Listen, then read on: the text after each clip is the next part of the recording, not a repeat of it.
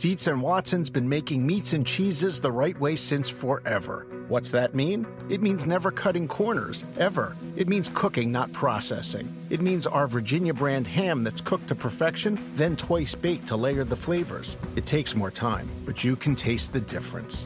We come to work every day to do it the right way, even if it's the hard way. Because if it's not right for us, it's not right for you. Dietz and Watson, it's a family thing since 1939.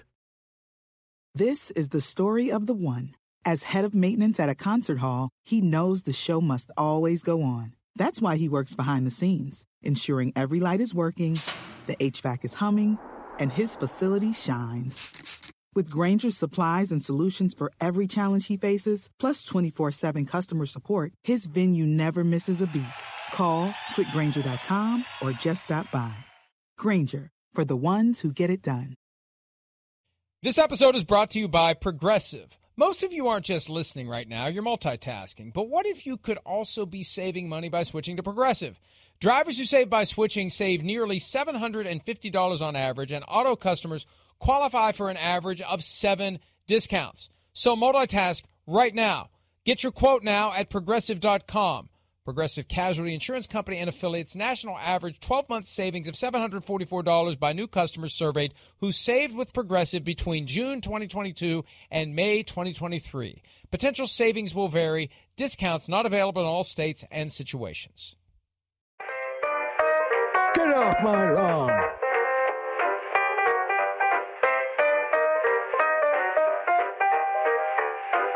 I'm not talking about quality control. Get the coffee, mimeograph, and I'm exaggerating that you don't mimeograph anymore. I do have to say this. You brought back the memory for me of the smell of the mimeographed quiz page that used to be distributed in grade school. There are people in the audience who will know that smell. You kind of pick it up a little bit and you get a whiff of it before you fail your quiz, as I used to do. That was beautiful. That was awesome. What movie was that from? That was great. Well done, EJ. Fast Times at Ridgemont High, 1982, quite possibly. That was a long time ago, 40 years to be exact. Peter King, Mike Florio here with you for a lot less than 40 years. It may feel like 40 years at some point over the course of the next 2 hours, but we're going to talk plenty of things happening in the National Football League. Peter, I say good morning to you. Welcome back. How's everything? Everything is going okay, Mike. I am actually today on my way to Columbus, Ohio. I'm going to MC a banquet in Columbus tonight for the retirement of Ohio University football coach Frank Solich. So I am actually. Go ahead. Yeah, I was just going to say I'm leaving here, going there, and looking forward to that tonight with a few of my old Bobcat friends. Wasn't Frank Solich the successor to Tom Osborne at Nebraska? Yes. Yeah.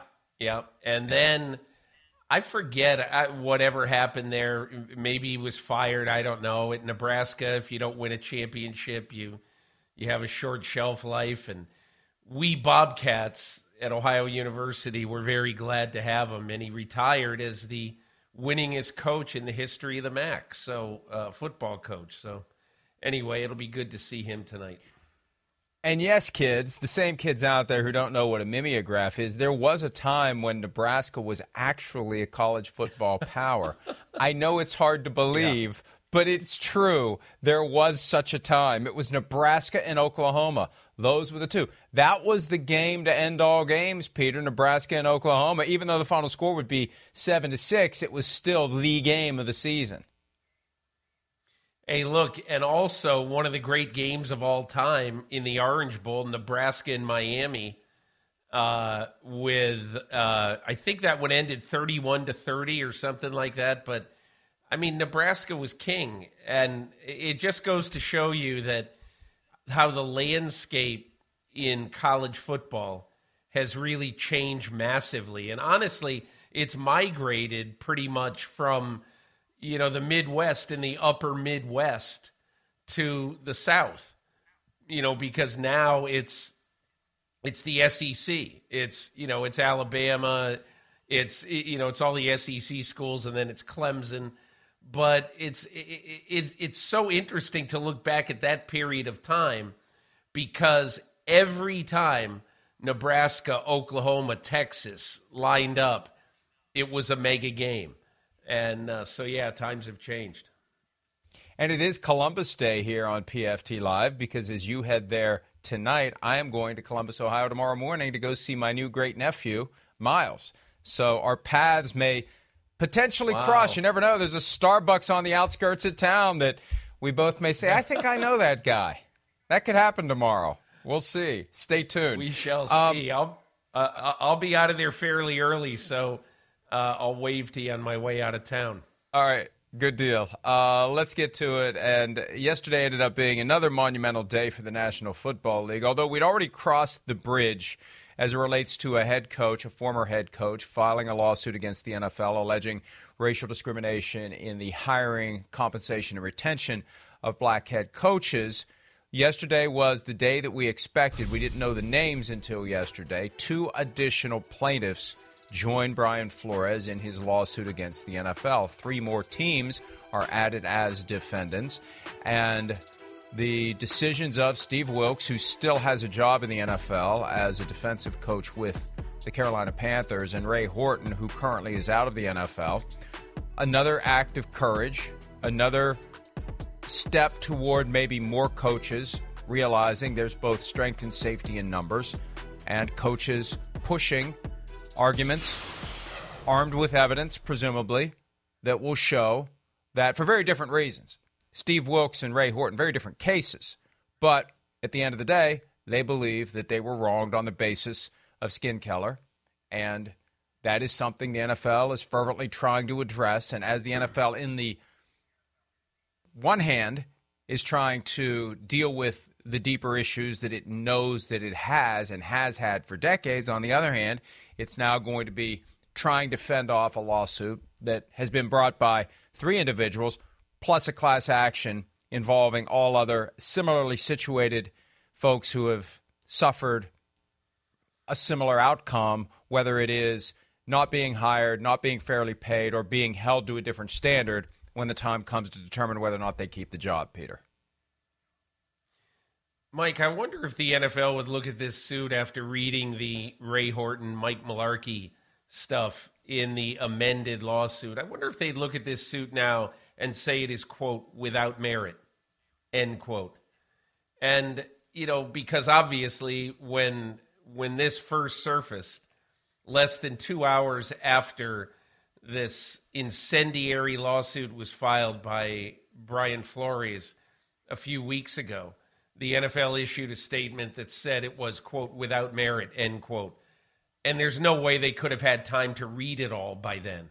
It just, and that's when I said, okay, yeah, that's a real trustworthy organization that'll say a lawsuit within 10 minutes after it comes out is without merit. So, Mike, I think that the most interesting and cogent and compelling piece that is in this lawsuit, which I read last night, is the Ray Horton, Mike Mularkey information in there, the claims that Mike Mularkey on a podcast, a recent podcast, he basically said he felt ashamed for participating in what he basically admitted was a sham. He was told before he got the Titans coaching job in 2016 that he was going to get the job. We just have to fulfill these requirements and interview a couple of black coaches now. And what was also interesting is that basically Ray Horton was called one day when he was in Arizona, and he had to get on a red-eye flight to Nashville. I'm sure it was a connection. He had to get on a red-eye and be in Nashville and do his interview the next day.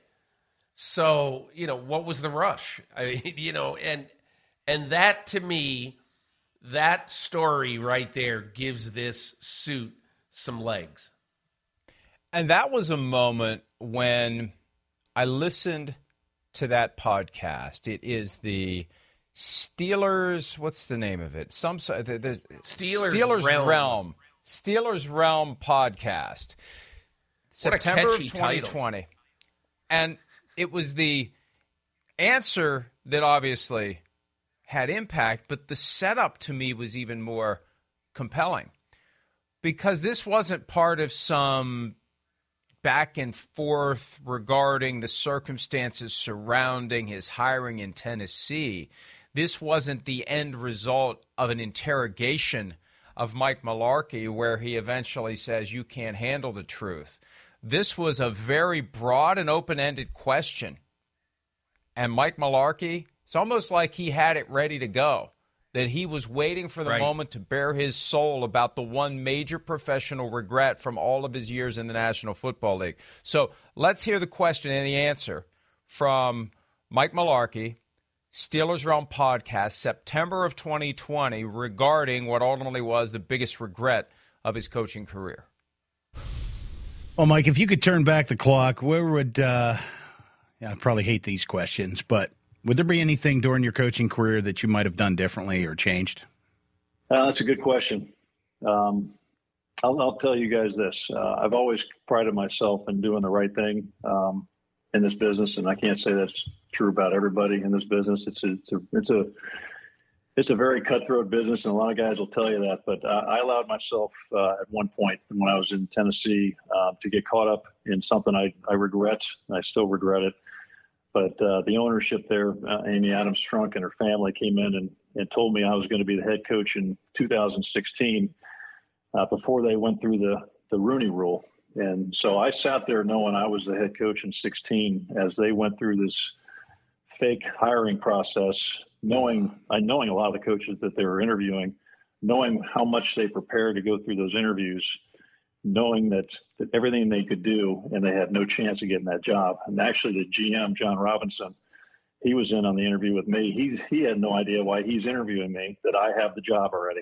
And I feel, I regret that's because I pride myself in my kids first, that they do the right thing. And I always said that to the players, and here I am, the head guy, not doing it. And I've regretted that since then. It was a wrong thing to do. I'm sorry I did that. But it was not the way to go about it. Should have interviewed like everybody else and got hired because of the interview, not early on. So that's probably my biggest regret.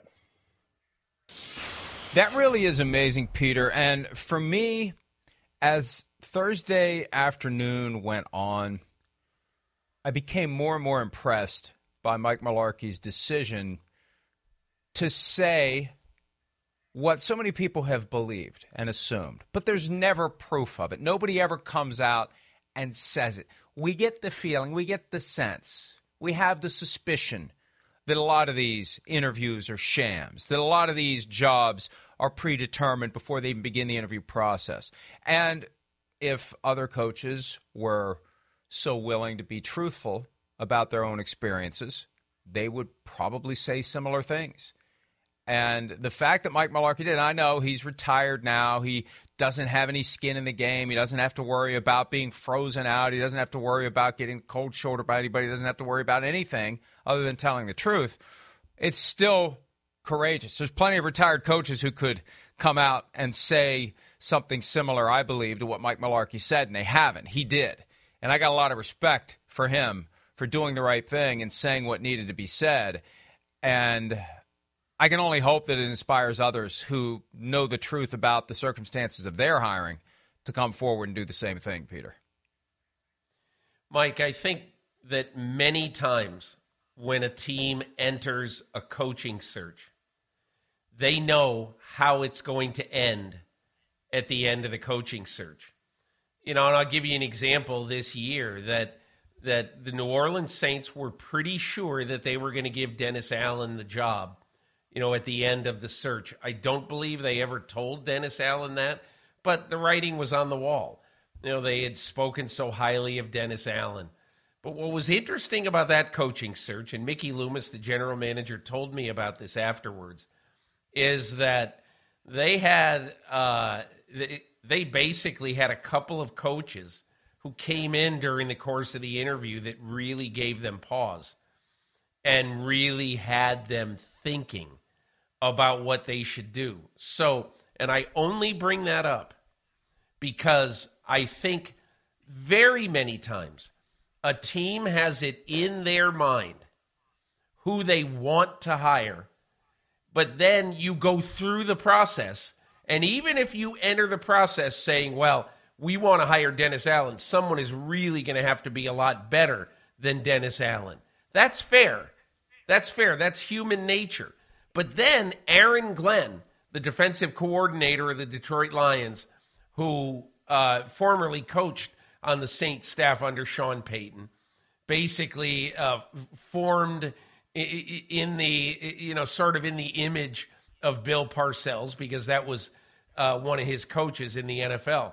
But I only bring that up because everybody would understand if there's a guy on your staff who you really like a lot, and, there's a good chance he's going to get the job, but we want to see what's out there. And so that, to me, is the way you go about these things, rather than to say, yeah, well, the fix is in. And first of all, why anybody in that organization would have ever told Mike Mularkey that is just, I don't know. It's not very smart. It's not very smart legally in the first place. And it's just not very smart, period. Because if you're going to do that about the head coach, are you going to make other decisions that you already know the answer before you ask the question? And so to me, the Titans are in a very, very bad light here.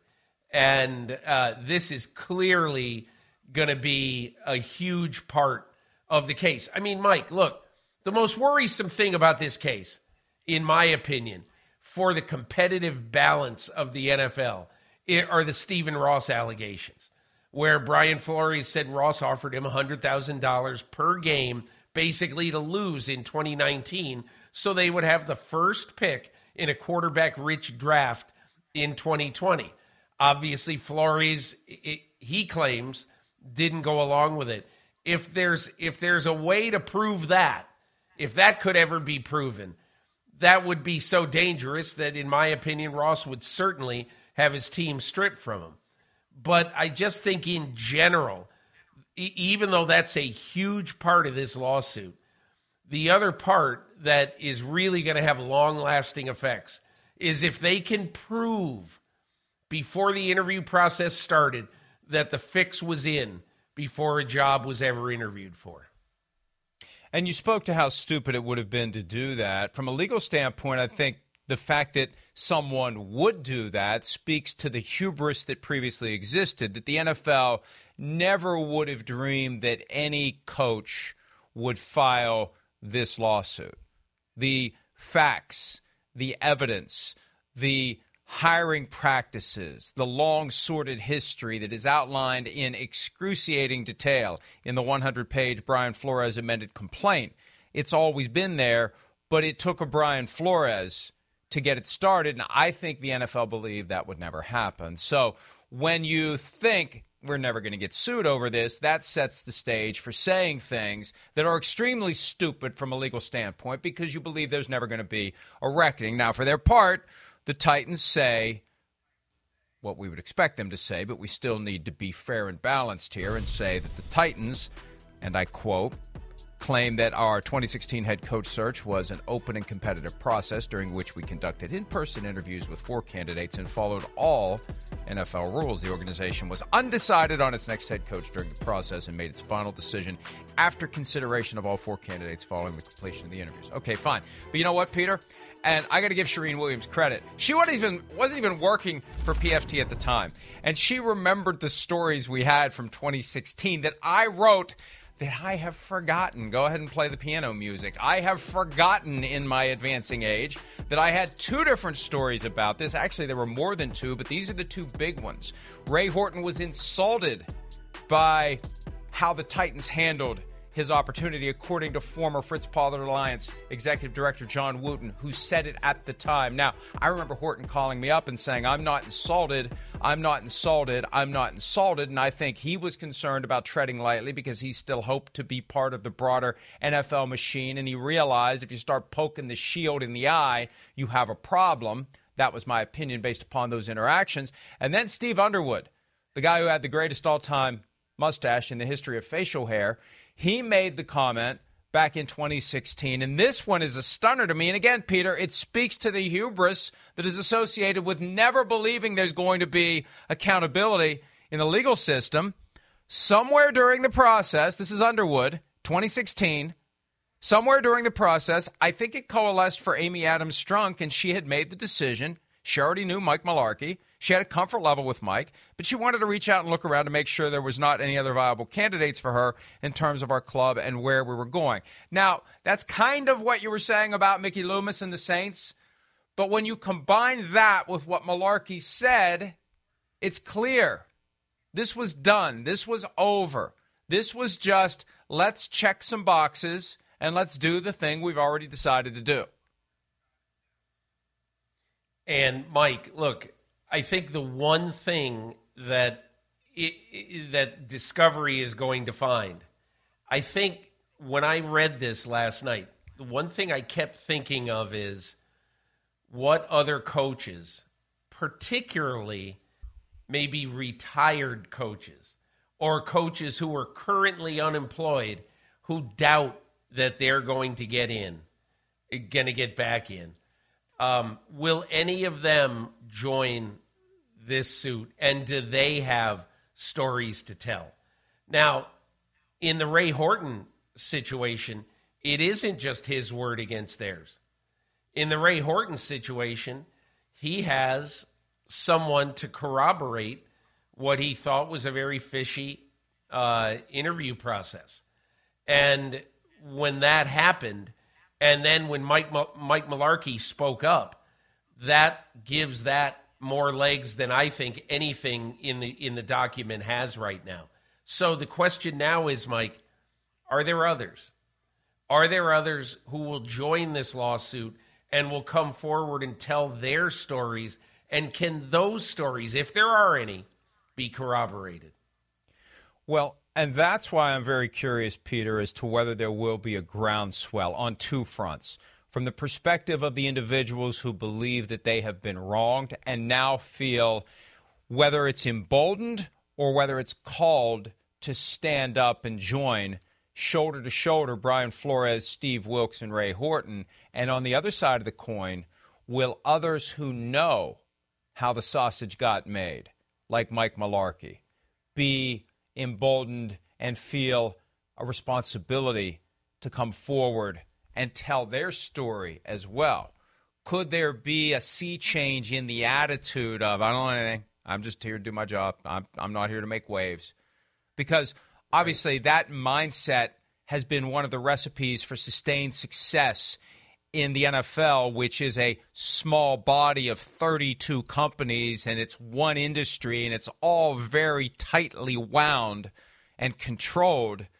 If you start making trouble, you start losing opportunities. That's been the concern. Maybe that ends now.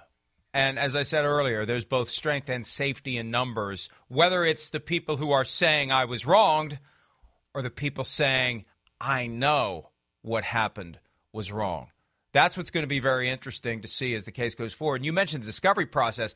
I really hope these cases get to play out in open court with media access and a judge and a jury eventually deciding it, because job number one for the NFL and the teams in a situation like this, and this needs to be said over and over and over again, what the NFL always does when it is sued or one of the teams faces a claim like this, how do we get it into our private arbitration system? Not the usual private arbitration system that American employers love to use, where you send it to the American Arbitration Association or some similar group, where there is a lawyer, former lawyer, retired judge, whoever, who serves as the person who makes the decision and is typically far more conservative with the outcome and more employer-friendly than a jury would be. Not that kind of arbitration. This is the NFL's rigged kangaroo court, and that's exactly what it is when these private arbitrations are resolved by the commissioner or his designee. Either way, you're not getting justice in the NFL's hand-picked, rigged kangaroo court. It's not happening. And if the NFL truly believes these cases are without merit, if the NFL truly believes that it has a leg to stand on, that it has no shame about what it did or why it did it, why does it always, Peter, go straight for the rigged kangaroo court of the NFL to decide these controversies instead of letting them? You should be proud of what you did. You should have no qualms about standing up and saying, we will defend any charges. We will answer any allegations. We will prove that what we did was right. And we respect the rights of those who think they were wronged to have an open public hearing before an independent tribunal, not the rigged kangaroo court of Roger Goodell.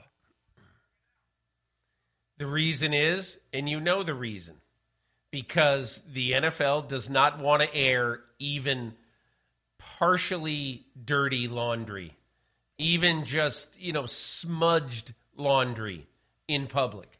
Because if someone hears Brian Flores sitting on the witness stand and saying, Stephen Ross, the owner of the Miami Dolphins, offered me $100,000. It happened at this place. It happened at this time. I distinctly remember it. I came out and told this person and that person and blah, blah, blah. So Stephen Ross is then going to get up and say, this is a total fabrication. The conversation never existed. But there are going to be many, once they see Brian Flores sworn under oath say that in court, there are going to be many people who are going to believe him. And there's going to be outrage. Similarly, with, the Tennessee Titans, when Mike Mularkey stands up or when his words are played from that podcast in court, okay, and when Ray Horton gets on the stand and describes exactly what happened, then look, whether or not, whatever the jury would find there, Mike, there would be a lot of the American public who would say, geez, you know what? I knew the NFL was dirty, and now I've heard it.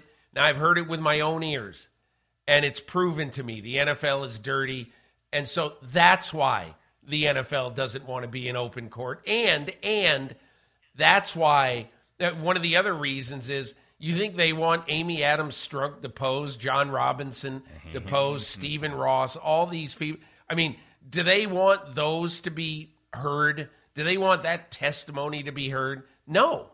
They want this done under a rock, which is why all the employment contracts, that you sign as a head coach in the NFL have those little clauses in there that talk about the arbitration process, and not having any case if there are disagreements heard in an open courtroom. And the fact that Ray Horton was already working for the Titans at the time he interviewed for the Titans head coaching job makes it a lot easier for the Titans to make the argument that you've signed your contract. Any and all grievances, claims, etc. go to an arbitration ultimately resolved by the commissioner or his designee. You hit on a very important point at the end, though. These owners do not want to be questioned under oath by anyone at a deposition where there's a lawyer who has power over them. These are incredibly rich and powerful people over whom no one has power.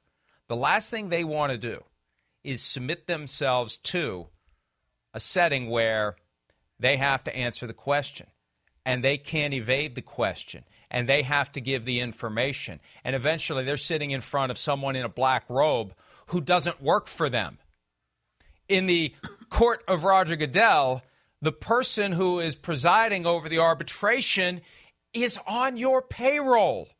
Quite a different dynamic in that setting. You're not going to get treated like Jack Nicholson in A Few Good Men in that setting. You're going to have to answer the questions in court. Before Goodell, it's not going to be the same experience. And that's why it's so... And Peter, part of my mission here, and I hope others will join me in this so I'm not the only one who's saying it before I get squashed like a bug by Big Shield, but the mere fact that it exists, it underscores your point. You nailed it. Exactly why they don't want to do it. But that in and of itself is problematic. The NFL knows that its laundry is always dirty. There's no clean laundry to be displayed to a judge or a jury. We are presuming that whenever one of these claims is made, they got something. So we're just going to take care of it in a setting where no one's ever going to know quite what they may have. And Mike, look, I do think that the one game changer that, as I said before, the one game changer in this lawsuit is now one of the plaintiffs, in essence, has someone to back him up. And that someone to back him up happens to be the coach who got the job. And so that, to me, that honestly, and Mike, look, as sensational as it was to have the Bill Belichick text messages originally, as sensational as it was for Brian Flores to say that I got offered $100,000 by Stephen Ross per game, and the Tom Brady or whoever it was, famous quarterback coming on the boat. All those stories were great stories. Now we have something that, to me, is absolutely, totally actionable. We have the emperor with no clothes on. And if that's the only thing, if that's the biggest thing they have in this suit, it is still a very big thing. And that's why, to me, this lawsuit changed materially on Thursday when the Ray Horton charges were added to it. Now, here's where I pour a little cold water on this, unfortunately, because if the case has merit, it should play out in open court, should be decided in open court, should have a fair opportunity in open court. Ray Horton may have a problem. Statute of limitations. 4 years. He's beyond the window. Now, the argument will be, I believe, that Ray Horton wasn't aware of what had happened until the Mike Mularkey comments were made in 2020. That's when he's on notice. Public comments made by Mike Mularkey in September of 2020. That's when the clock would start to tick. That would be the argument. The problem is the quote that I read earlier. The notion that John Wooten, the former director of the Fritz Pollard Alliance, said that Ray Horton was insulted at the time. The NFL will argue. I guarantee you, wherever this plays out, threshold argument from the NFL as it relates to Ray Horton is you blew your statute of limitations. You had 4 years after January of 2016. That expired more than 2 years ago. You don't even get to the merits of the case. Trust me, they'll do that. If they can avoid ever getting to the merits of the case on this one or on any case, they will. And what the NFL will essentially be saying is, you should have known in January 16 it was a sham interview, although it wasn't. You should have known in January 2016 that we had handpicked Mike Mularkey to be the head coach of the team, and all of the rest of this was just window dressing, even though it wasn't. They'll argue that. They'll do that because the merits don't matter at that point. We'll assume everything that he says is true. He's failed to file the lawsuit in time. So let's just remember that. Because I guarantee you that's going to be part of what the NFL raises, whether it's in federal court or whether it's in the NFL's rigged kangaroo court. One way or the other, that's going to be one of the first things that the NFL will argue as it relates to Ray Horton's claim. Yeah, and I think my point on that would be that if Ray Horton didn't know until Mike Mularkey said what he said, then I'm sure that there are different judges who would view that differently, which is why, as you say, Mike, it's a lot better if this gets in a courtroom rather than in the arbitration process. Because in the arbitration process, there's a very good chance that it just gets quashed because you didn't comply with the statute of limitations. But again, if Ray Horton doesn't know, until that comes out, why should he be penalized for that? Well, he shouldn't be penalized for that. He should still be able to get his day in court to file a legal complaint over what, again, if it's true, is a very damning claim. And I'll say this, Mike. how would you like to be the NFL, who basically, and the Tennessee Titans and their management, if you get off on a technicality, basically, where everybody said, oh, yeah, we know it happened, but we just couldn't prove it because of the statute of limitations. But we know it happened, and everybody knows it happened. If indeed there's nothing more than, a statement refuting it, you've got the head coach saying it. So I think my point will be that if you're the Titans and somehow, some way, this isn't true at all, okay, if it just isn't true, you want to have your name cleared. You really want to have your name cleared instead of basically having everyone just assume that you're guilty. So I think that's a dangerous part of this too. It is from a PR standpoint, but I know how the lawyers will handle it. The lawyers will say, we have to make this argument, we have to win at all costs, and the client will say, hey, we just did what the lawyers told us to do, even though the client ultimately controls the relationship. They always hide behind what the lawyers tell them to do, especially when the decision recommended by the lawyers would be an unpopular one. But that statute of limitations defense can be waived, doesn't even have to be asserted. But again, as you said, plays out very differently in court than it plays out in the NFL's rigged kangaroo court system that it tries to get every claim into. Let's pivot now to the Arizona Cardinals. Steve Wilks was the head coach of the team for one season. His claim is that he was a bridge coach. And the notion that was crafted in the original Brian Flores lawsuit was that some black coaches find themselves in a spot where they basically were selected to be a short-term coach, knowing on the way in the David Culley phenomenon.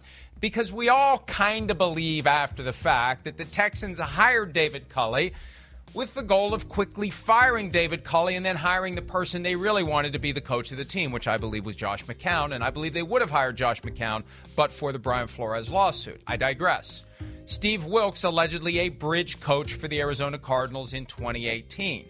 This one, to me, is fascinating, Peter, not because of what we already know, but because of what we may learn, again, if it plays out in an open court system and not in the NFL's rigged kangaroo court. Because one of the most compelling facts in all of this is the comparison of the treatment of Steve Wilks and Steve Keim, the two Steves. Steve Keim, 2018, DUI conviction, suspension that overlapped with training camp. And on the surface, Wilks' argument is, I was basically operating with one hand tied behind my back. I don't have a general manager. Why are you holding me to this high standard and firing me at the end of the year and not Steve Keim, who's the one that created this mess? Keim had 1 year left on his contract. Wilks had 3. It would have been cheaper to just fire Keim and hire a new GM. At a deeper level, we're going to see an aggressive attempt to prove, and you've already seen the hints of it in the lawsuit, that Steve Keim's suspension was not honored by Michael Bidwell, the owner of the Arizona Cardinals, that there was communication and involvement by Steve Keim, maybe every single day in training camp, that even though he was suspended, he was still performing the job. He was still involved. That is not quite the Stephen Ross $100,000 per loss offer, but it does delve into something different than the discriminatory aspects of this lawsuit. This is, did an NFL franchise comply with the suspension that was levied upon the team's general manager, or was there some effort to circumvent it? That is going to be a fascinating wrinkle to all of this, and another reason why we can only hope that it plays out publicly so we can all find out what happened, instead of it all happening secretly and we have no access to how any of it plays out. You know, I think the difficulty that Wilks is going to have in this particular case is that, you know, whereas Wilks got this job and was the head coach for one unsuccessful season, Keim had been with the organization for 19 years at that point. He'd been the general manager for 5 years. And early on in his general manager duties, he made a trade, which turned out to be a great trade, of a 7th-round draft pick for Carson Palmer. I think it was a 7th-round draft pick for Carson Palmer. And a year after that trade, or a little more than a year, the Arizona Cardinals are in the NFC Championship game. So I think what Steve Keim and what Michael Bidwill will claim is that Keim had some currency in the bank with us after 5 years being general manager, knowing we might need to rebuild in the future or whatever we would do. We trust Keim based on his history and his resume and his 19 years working for the team. We trust that he's going to be able to do it. Now, you can always make the claim that anybody who gets a what is the severe DUI called, whatever it's called, the excessive DUI, when you're more than twice extreme the level, extreme DUI, yeah, because that's what he got. You could easily make the argument that should disqualify you from working for wherever you work. And I get it. And if that's going to be your case, then so be it. But the fact is, Keim was able to retain his job. And I think what the Cardinals will claim is that the two things that Wilks claims, one is that he encouraged them to trade up and to try to get Josh Allen at quarterback. And instead, they traded up and got Josh Rosen at quarterback, and what a disaster that was. And look, obviously we can all see that was getting Josh Rosen was a bad call by them. But any legal person is going to say, well, Mr. Wilks, you're not the general manager of the team. And, you can't, you have no, you basically have no standing to tell them who to trade and everything. It's not your job. It's the general manager's job. And if he screwed it up, that's the way life goes. But I do think the one part of this that the suit does bring into play is how often a black head coach basically has been a bridge coach, fired after 1 year when it was a debacle anyway. David Culley could bring up the same thing with the Houston Texans. The Steve Keim arrest happened July 4, 2018. Blood alcohol concentration of 0.19%.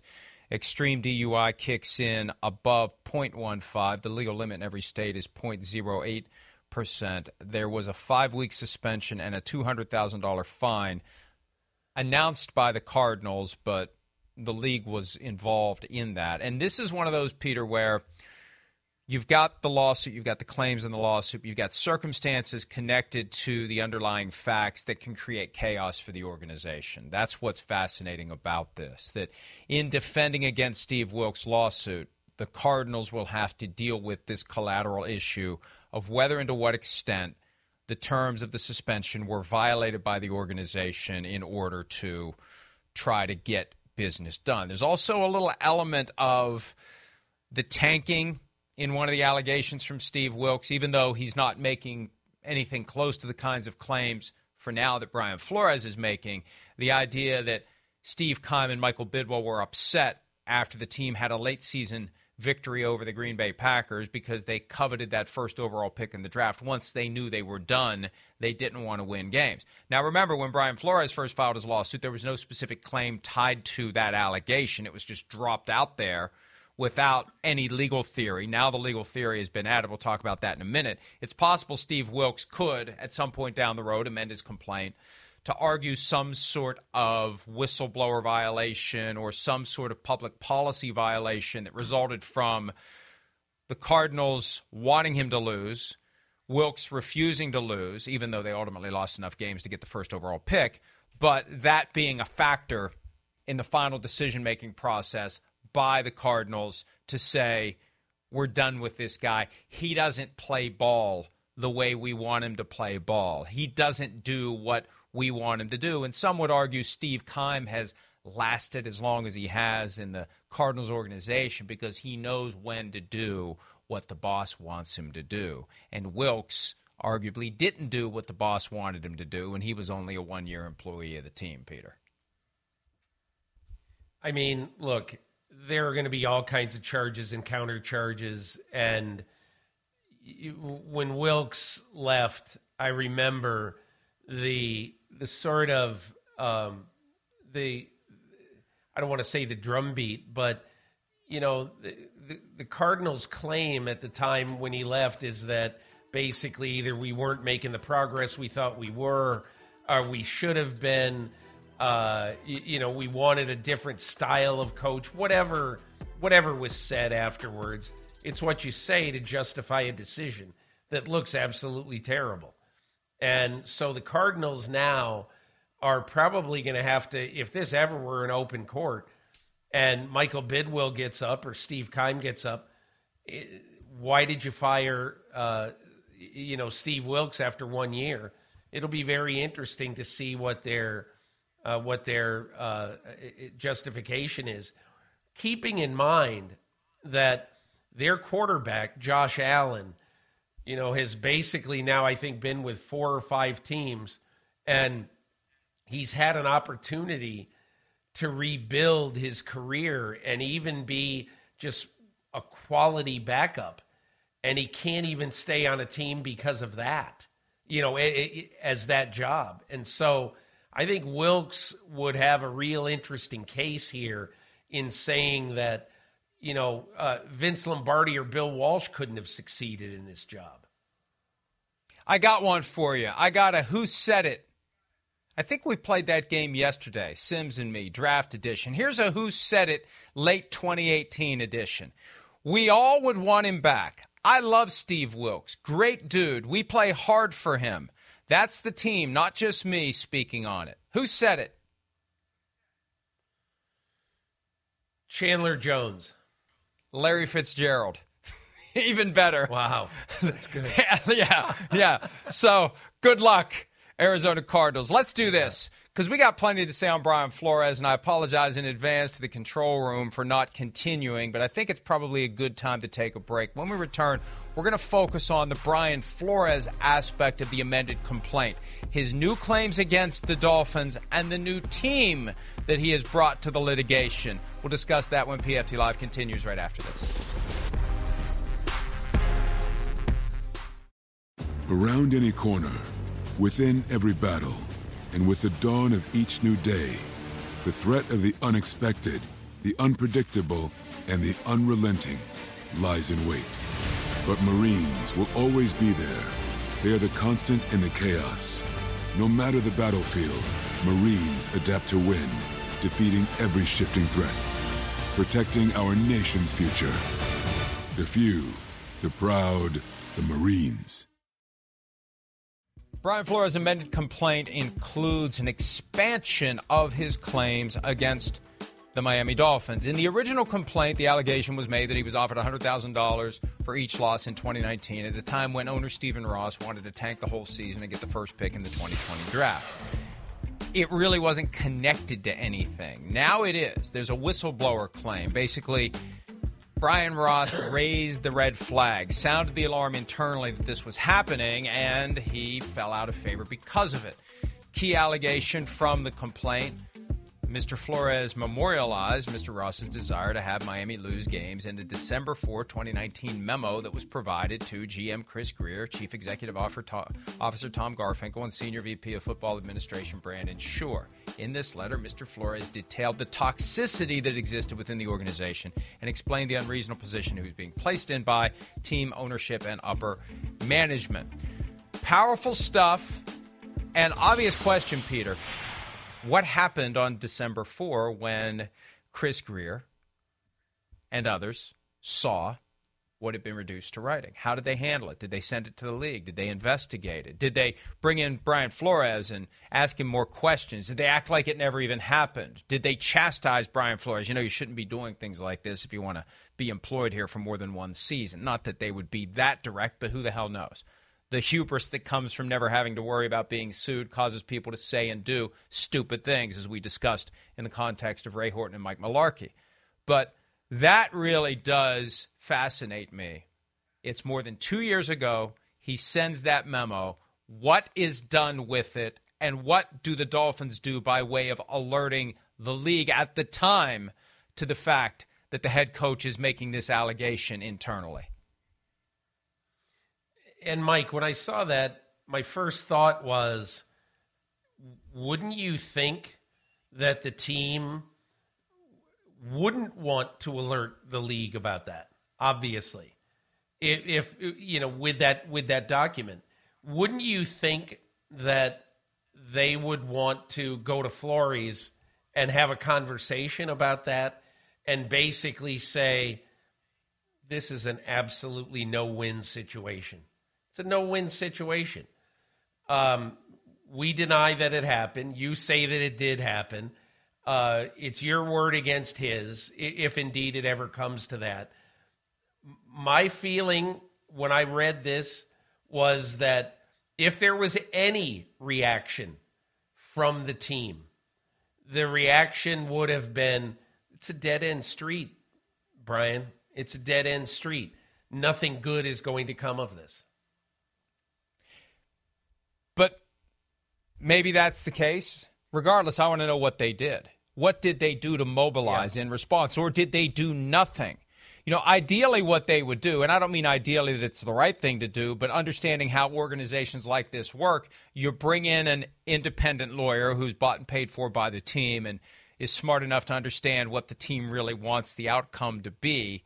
And that person then talks to Brian Flores in a way to memorialize his story, but also asking questions in a way to kind of put him in a box, get his story locked in, maybe undermine it wherever possible, that you could ask a question and get him to make an admission that protects you against later scrutiny. That's kind of how it happens. I'm not saying it's right, but I lived in that world. I know that's how it happens when a company brings in an outside lawyer to investigate independently. There's other goals in mind here.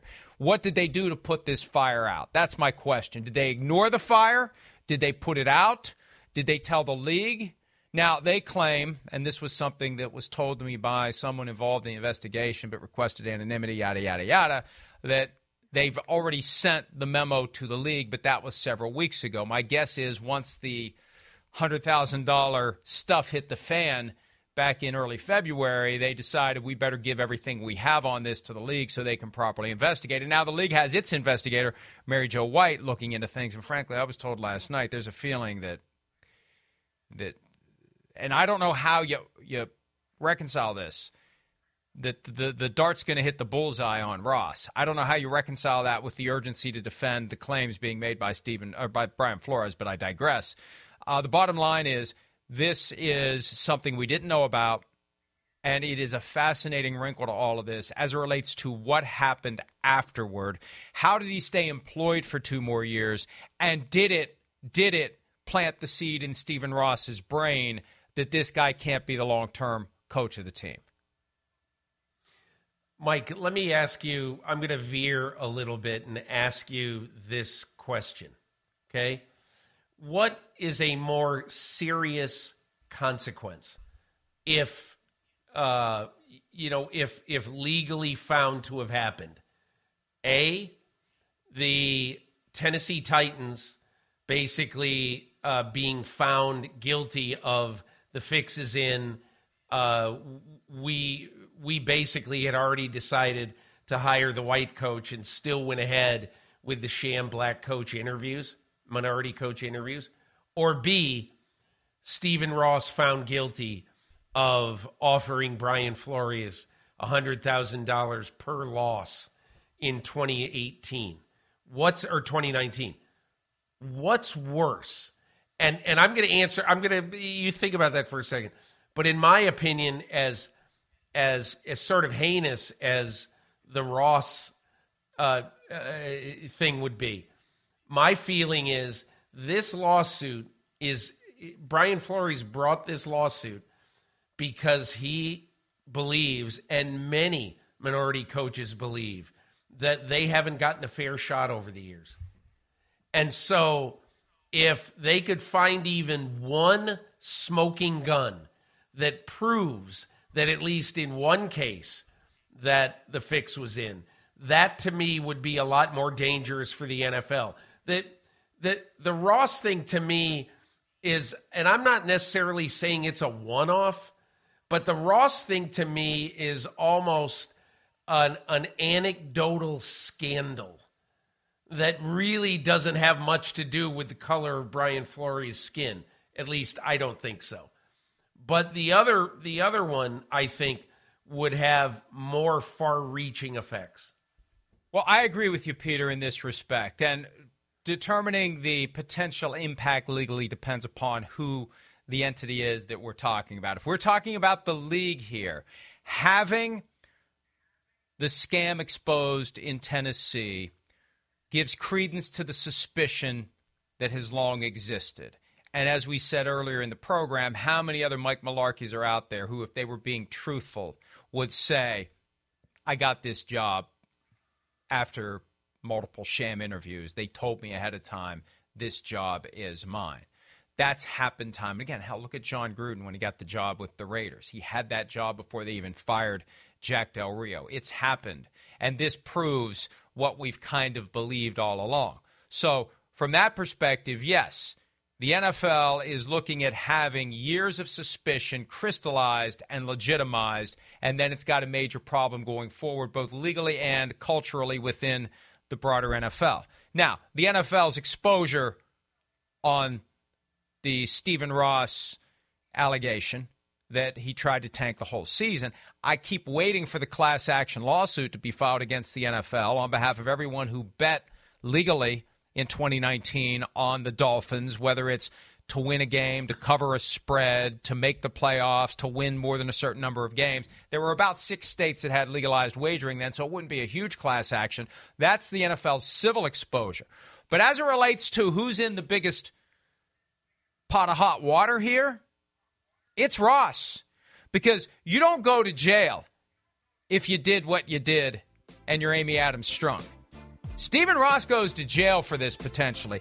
18 U.S.C. Section 224, bribery in sporting contests. Whoever carries into effect, attempts to carry into effect, or conspires with any other person to carry into effect any scheme in commerce to influence in any way by bribery any sporting contest, with knowledge that the purpose of such scheme is to influence by bribery that contest, shall be fined under this title or imprisoned not more than 5 years. In English, if Stephen Ross did this, he could go to jail. Not that he will, but he could be prosecuted. And what happened earlier this week? Earlier this week, 6 attorneys general fired the ultimate shot across the bow at the NFL, saying, you people got a mess. And, you know, the way the New York Times phrased that letter, it was along the lines of an invitation to negotiate or show us you're making progress, and if you don't, we're going to investigate. When I read that letter, that's not in there. I don't know where the New York Times got that. That letter says, we're coming after you. We're going to investigate and we're going to prosecute because we're troubled by these things we're hearing about your business. So I guess when you consider the context where this is all happening with these 6 attorneys general now looking for anything they can to prosecute the NFL, I don't know, maybe they're equal. But definitely for Ross, it's worse because nobody in Tennessee is going to jail over this. Ross could. Look, you know, you raised the issue of the league, and I just think this, Mike, you know, over the last year, let's say, there have been quite a few troubling things about the league, and in my opinion, showing that the league either has lost its moral compass or, you know, is just not doing what you're sort of raised to do as, you know, a morally right human being. And that is, you know, the Daniel Snyder investigation and going all the way to not issuing a report after you issued telephone book size reports on Ray Rice and Tom Brady. You issue no report on something that, to me, is significantly more serious, even though both of the prior two were serious. This is significantly more serious because it involves an owner, it involves multiple executives of a team, and it involves about 40 women who came forward to say, this place stinks. And there needs to be, an airing out of this organization. And so what happens? The story's buried. And Daniel Snyder is fined the equivalent of 2% of his team's income for the year, and given the softest suspension that anybody could ever have, which is that your wife is going to be in charge, and you can still obviously have conversations with her, but don't go to the office. I mean, it was terrible. It was terrible. And then we have the Deshaun Watson case. Does anybody not say, hey, look, this not only looks bad, but it is bad to not only have 4 teams falling all over themselves to try to trade for Deshaun Watson, but then the winner in the Derby gives the most generous contract in the 102-year history of the NFL. And not only the most generous contract, but guarantees every dime of it. And while Patrick Mahomes' contract is 19% guaranteed, Josh Allen's contract is 39% guaranteed. Deshaun Watson hasn't even played football for a year and a half. His contract is 100% guaranteed. And look, at some point, you've just got to acknowledge, this really stinks. And whether it's in a private session, whether it's just in having coffee with groups of owners, to me, it is incumbent on Roger Goodell to start to talk to the owners of this team like, hey, guys, can we have a moral compass, please? Can we do the right things morally now rather than what we're doing? And so I don't know. The reason I wrote what I wrote about the Cleveland Browns and, wrote a very kind of a scathing column about the Browns doing what they did, in part was because of this permissive attitude by the league that as long as we're continuing to make tons of money, you guys go do whatever you want to do. We don't really care. As long as it's not against the law, okay, we're okay with it. Just do whatever. And people on the outside world, Letitia James, the New York Attorney General, the House Oversight Committee in Washington, they look at it and they say, what is wrong with you people? So I'm all for those airings, and I hope the attorneys general do follow up on this and try to, air this publicly. Peter, what I'm going to say now is something the folks out there listening and watching will probably never hear on Good Morning Football. May never hear again on Peacock because who knows, maybe I won't be back. But you mentioned the possibility that the NFL has lost its moral compass within the last year. I think the more accurate statement is at some point before the last year, well before possibly the last year, the NFL strategically obliterated its moral compass with a sledgehammer, all in the name of maximizing revenue. That it's no longer about doing the right thing. It's about doing the thing that makes us the most money. And as hesitant as I was back in 2014 when the storm clouds were hovering over 345 Park Avenue and people were openly calling for a change of commissioner, it's hard for me not to tie this current reality to the man who's been the commissioner since August of 2006. That he is, in the ultimate act of self-preservation, doing exactly what the oligarchs who own these teams and who run the league want him to do, maximizing revenue. He has a stated goal of getting the league to $25 billion per year. He had a stated goal in the early 1980s to become the commissioner of the NFL, and he succeeded. His stated goal as of 15 years ago, or maybe 13 or 12, it's at some point during his tenure, to get to $25 billion per year. That's his goal. And this is a guy who is goal-oriented and is very good at reaching his goals.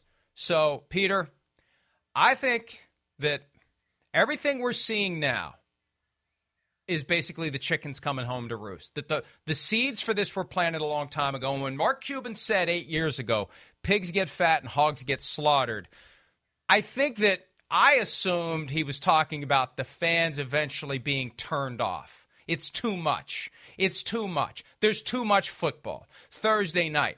And now, maybe Tuesday and Wednesday night, because we found a way to pull it off during the pandemic, and 17-game regular season, soon to be 18-game regular season. It's too much. The fans are going to get turned off. I think the hog gets slaughtered by the fact that others in government, legislative and prosecutorial, are looking at this behemoth that the NFL is becoming and saying, as the epigraph to The Godfather reads, behind every great fortune there is a crime. Or as the case may be, in front of every great fortune there is a crime. All around every great fortune there are crimes, and now they're looking for them. And I'm not saying there are crimes. We're just talking about moral compass here. It's for others to decide whether or not laws were broken. But I think what we're seeing, this critical mass that's kind of been reached after I locked the manuscript of Playmakers. I mean, it took 20 years for me to write Playmakers. I could write Playmakers 2 in 2 years, given everything that's gone on. This is something that didn't just happen. This is the product of something that's been simmering for 15 years. That's my take. Do you want to join me in speculating on the fact that all these problems trace to the man whose name is on the football? And with that, I say farewell forever. Goodbye. They do recently. They do recently because Roger Goodell could have done something about the oral report or the verbal report with the Washington football team. He could have done something about that and made it a written report like he did with Brady and Ray Rice. But he didn't. And why didn't he do it? I think he could. Why didn't he do it? It's Mike. I'm not sure this is a 15-year scheme. But I do think, and by the way, we've talked about this before, but I just want to reiterate it one last time because I'm not picking on Daniel Snyder. I'm simply stating a fact.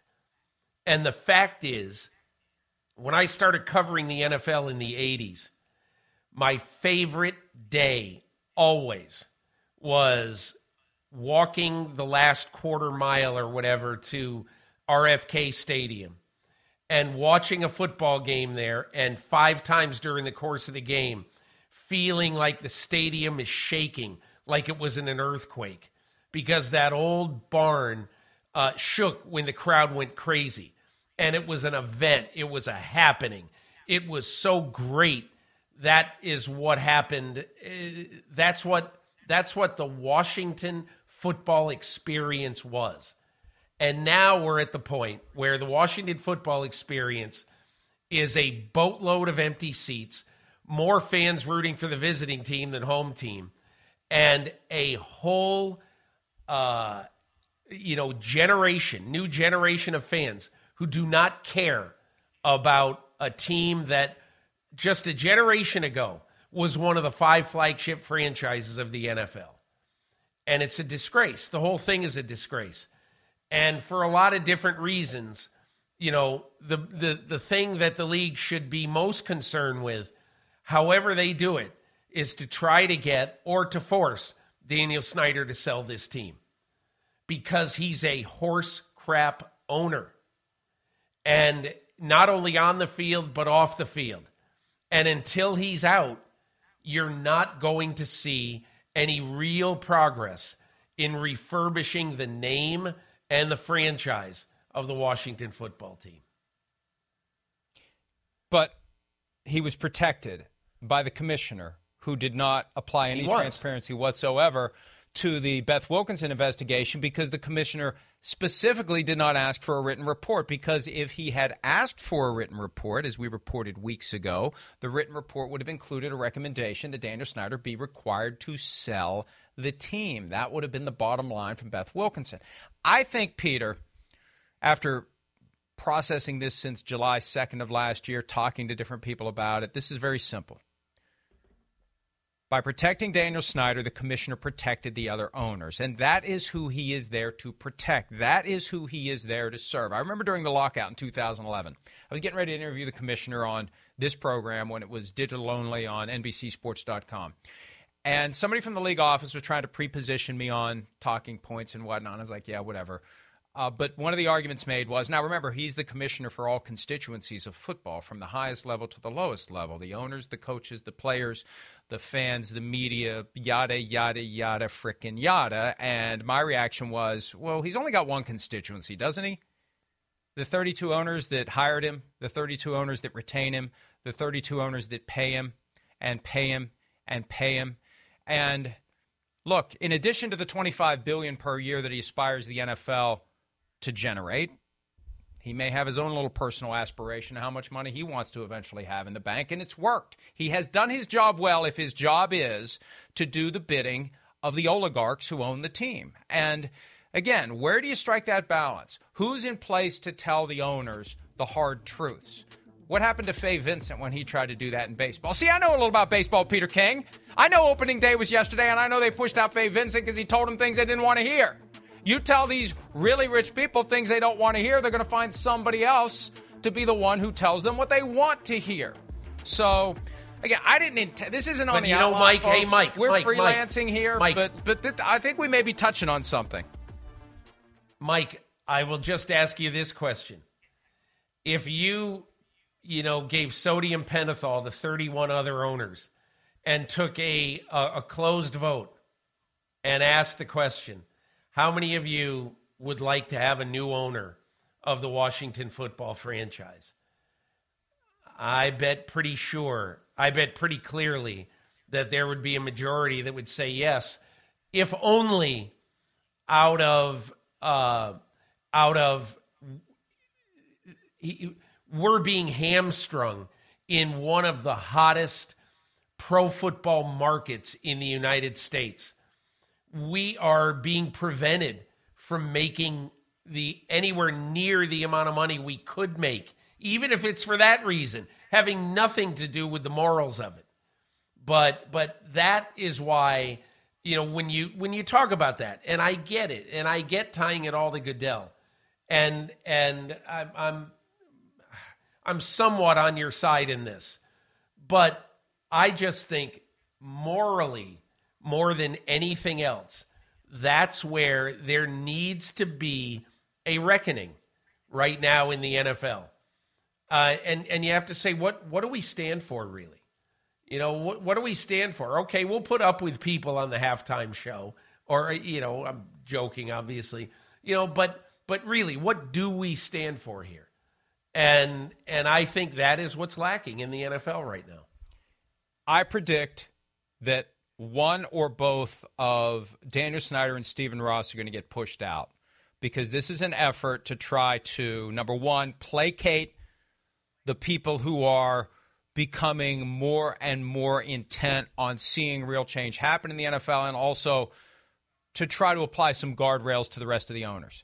That we may be at a point where not even the league office can control what the owners are doing. Some of them, not all of them, but some of them. If the allegations regarding Ross and Snyder are true, then they deserve the scrutiny. But maybe they need to begin to rebuild some semblance of a moral compass, at least create the impression that they have one somewhere in the back of a drawer. But one way to do that is to dump a couple of these owners and try to scare the other ones who need to be scared straight, to scare them straight. One more point on Brian Flores before we take a break. He has added the Texans. We reported this back during the Super Bowl pregame show. The Texans were getting a ticket to the party because they failed to hire Brian Flores, according to Flores, in retaliation for the lawsuit he filed. And the evidence here, Peter, and again, nobody's ever going to admit to this, but the evidence is very, very fishy. There were 3 finalists for the job: Brian Flores, Jonathan Gannon, Josh McCown. Gannon, the Eagles defensive coordinator, drops out. It's down to Flores and McCown. Flores and McCown. Who's it going to be? And between the two, it was look, I love Josh McCown. The guy's never coached. The guy's never coached, and Flores was a coach for 3 years in the NFL. So what happens? Vroom, in comes Lovie Smith out of nowhere as the head coach of the team. That in and of itself reeks. It reeks. And Brian Flores' argument is the only reason he didn't hire me is because I filed this lawsuit against the NFL. So now the Texans are part of it too, and obviously they deny it. They all deny it. Nobody's going to come out and say we did it. It's going to go to litigation and arbitration, ideally for the NFL. But that's part of this now too. The Texans not hiring Brian Flores. And people are going to be confused because they're going to say, well, they hired a black head coach. This isn't about race. This is about shunning Brian Flores because he had the audacity to stand up for himself. And look, someday, somehow, some way, there will be a deep dive into that, into the Lovie Smith ascension, very fast ascension. When I talked to Lovie Smith after this happened, he told me at the time, he said, well, how do you know I wasn't a candidate? And when you work for an organization, you were putting your candidacy on display every day. And I forget, it was a flippant response, that I had, but it was something, like, well, they sure kept it quiet if you were a candidate. And I think that the Houston Texans almost certainly didn't want to hire Brian Flores after what happened. And they knew they couldn't hire Josh McCown in this environment. And so they went with a guy who they knew and they felt comfortable with, and that's Lovie Smith. The ironic part of this is, and there have been people in the last few weeks since Lovie Smith got this job, who when talking about it, they say that, what's really weird about this is that Lovie Smith is actually a very good pick for this team at this time. For this reason, he went and coached in two places that were going to be very hard to win because you didn't have a quarterback, you didn't have enough players, and that's Tampa Bay and then Illinois in the Big Ten. And so now he's going to get to come to a team that also is not in position to win. But he has had experience in coaching in very difficult circumstances. And I'm not saying that's why they hired him. I'm saying that, in my opinion, there's a lot of people in the league who think that maybe Lovie Smith isn't the guy who you're going to win a Super Bowl with, but that Lovie Smith is a good coach to get you out of the morass that the Houston Texans are in. The bottom line is Flores contends that if he hadn't filed the lawsuit, he would have been the coach, or the decision to not hire him was influenced in whole or in part by his lawsuit. And, Peter, we got to go to break, but I'll just say this on the way out the door.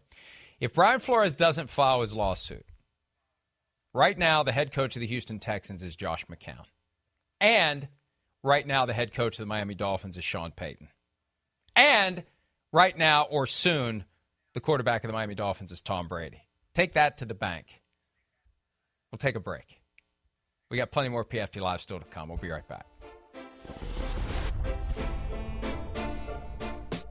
Dive into the start of summer at Whole Foods Market. Check out their Summer Splash event with sales on fresh organic produce, organic strawberries, and a fan-favorite sale on Ben & Jerry's and Talenti. Explore deals on grill-friendly meats like organic air-chilled chicken breast, beef and chicken kebabs, all with no antibiotics ever from our meat department. Plus, grab easy sides from prepared foods and cool off with refreshing drinks. Kick off your summer and shop in store or online at Whole Foods Market today.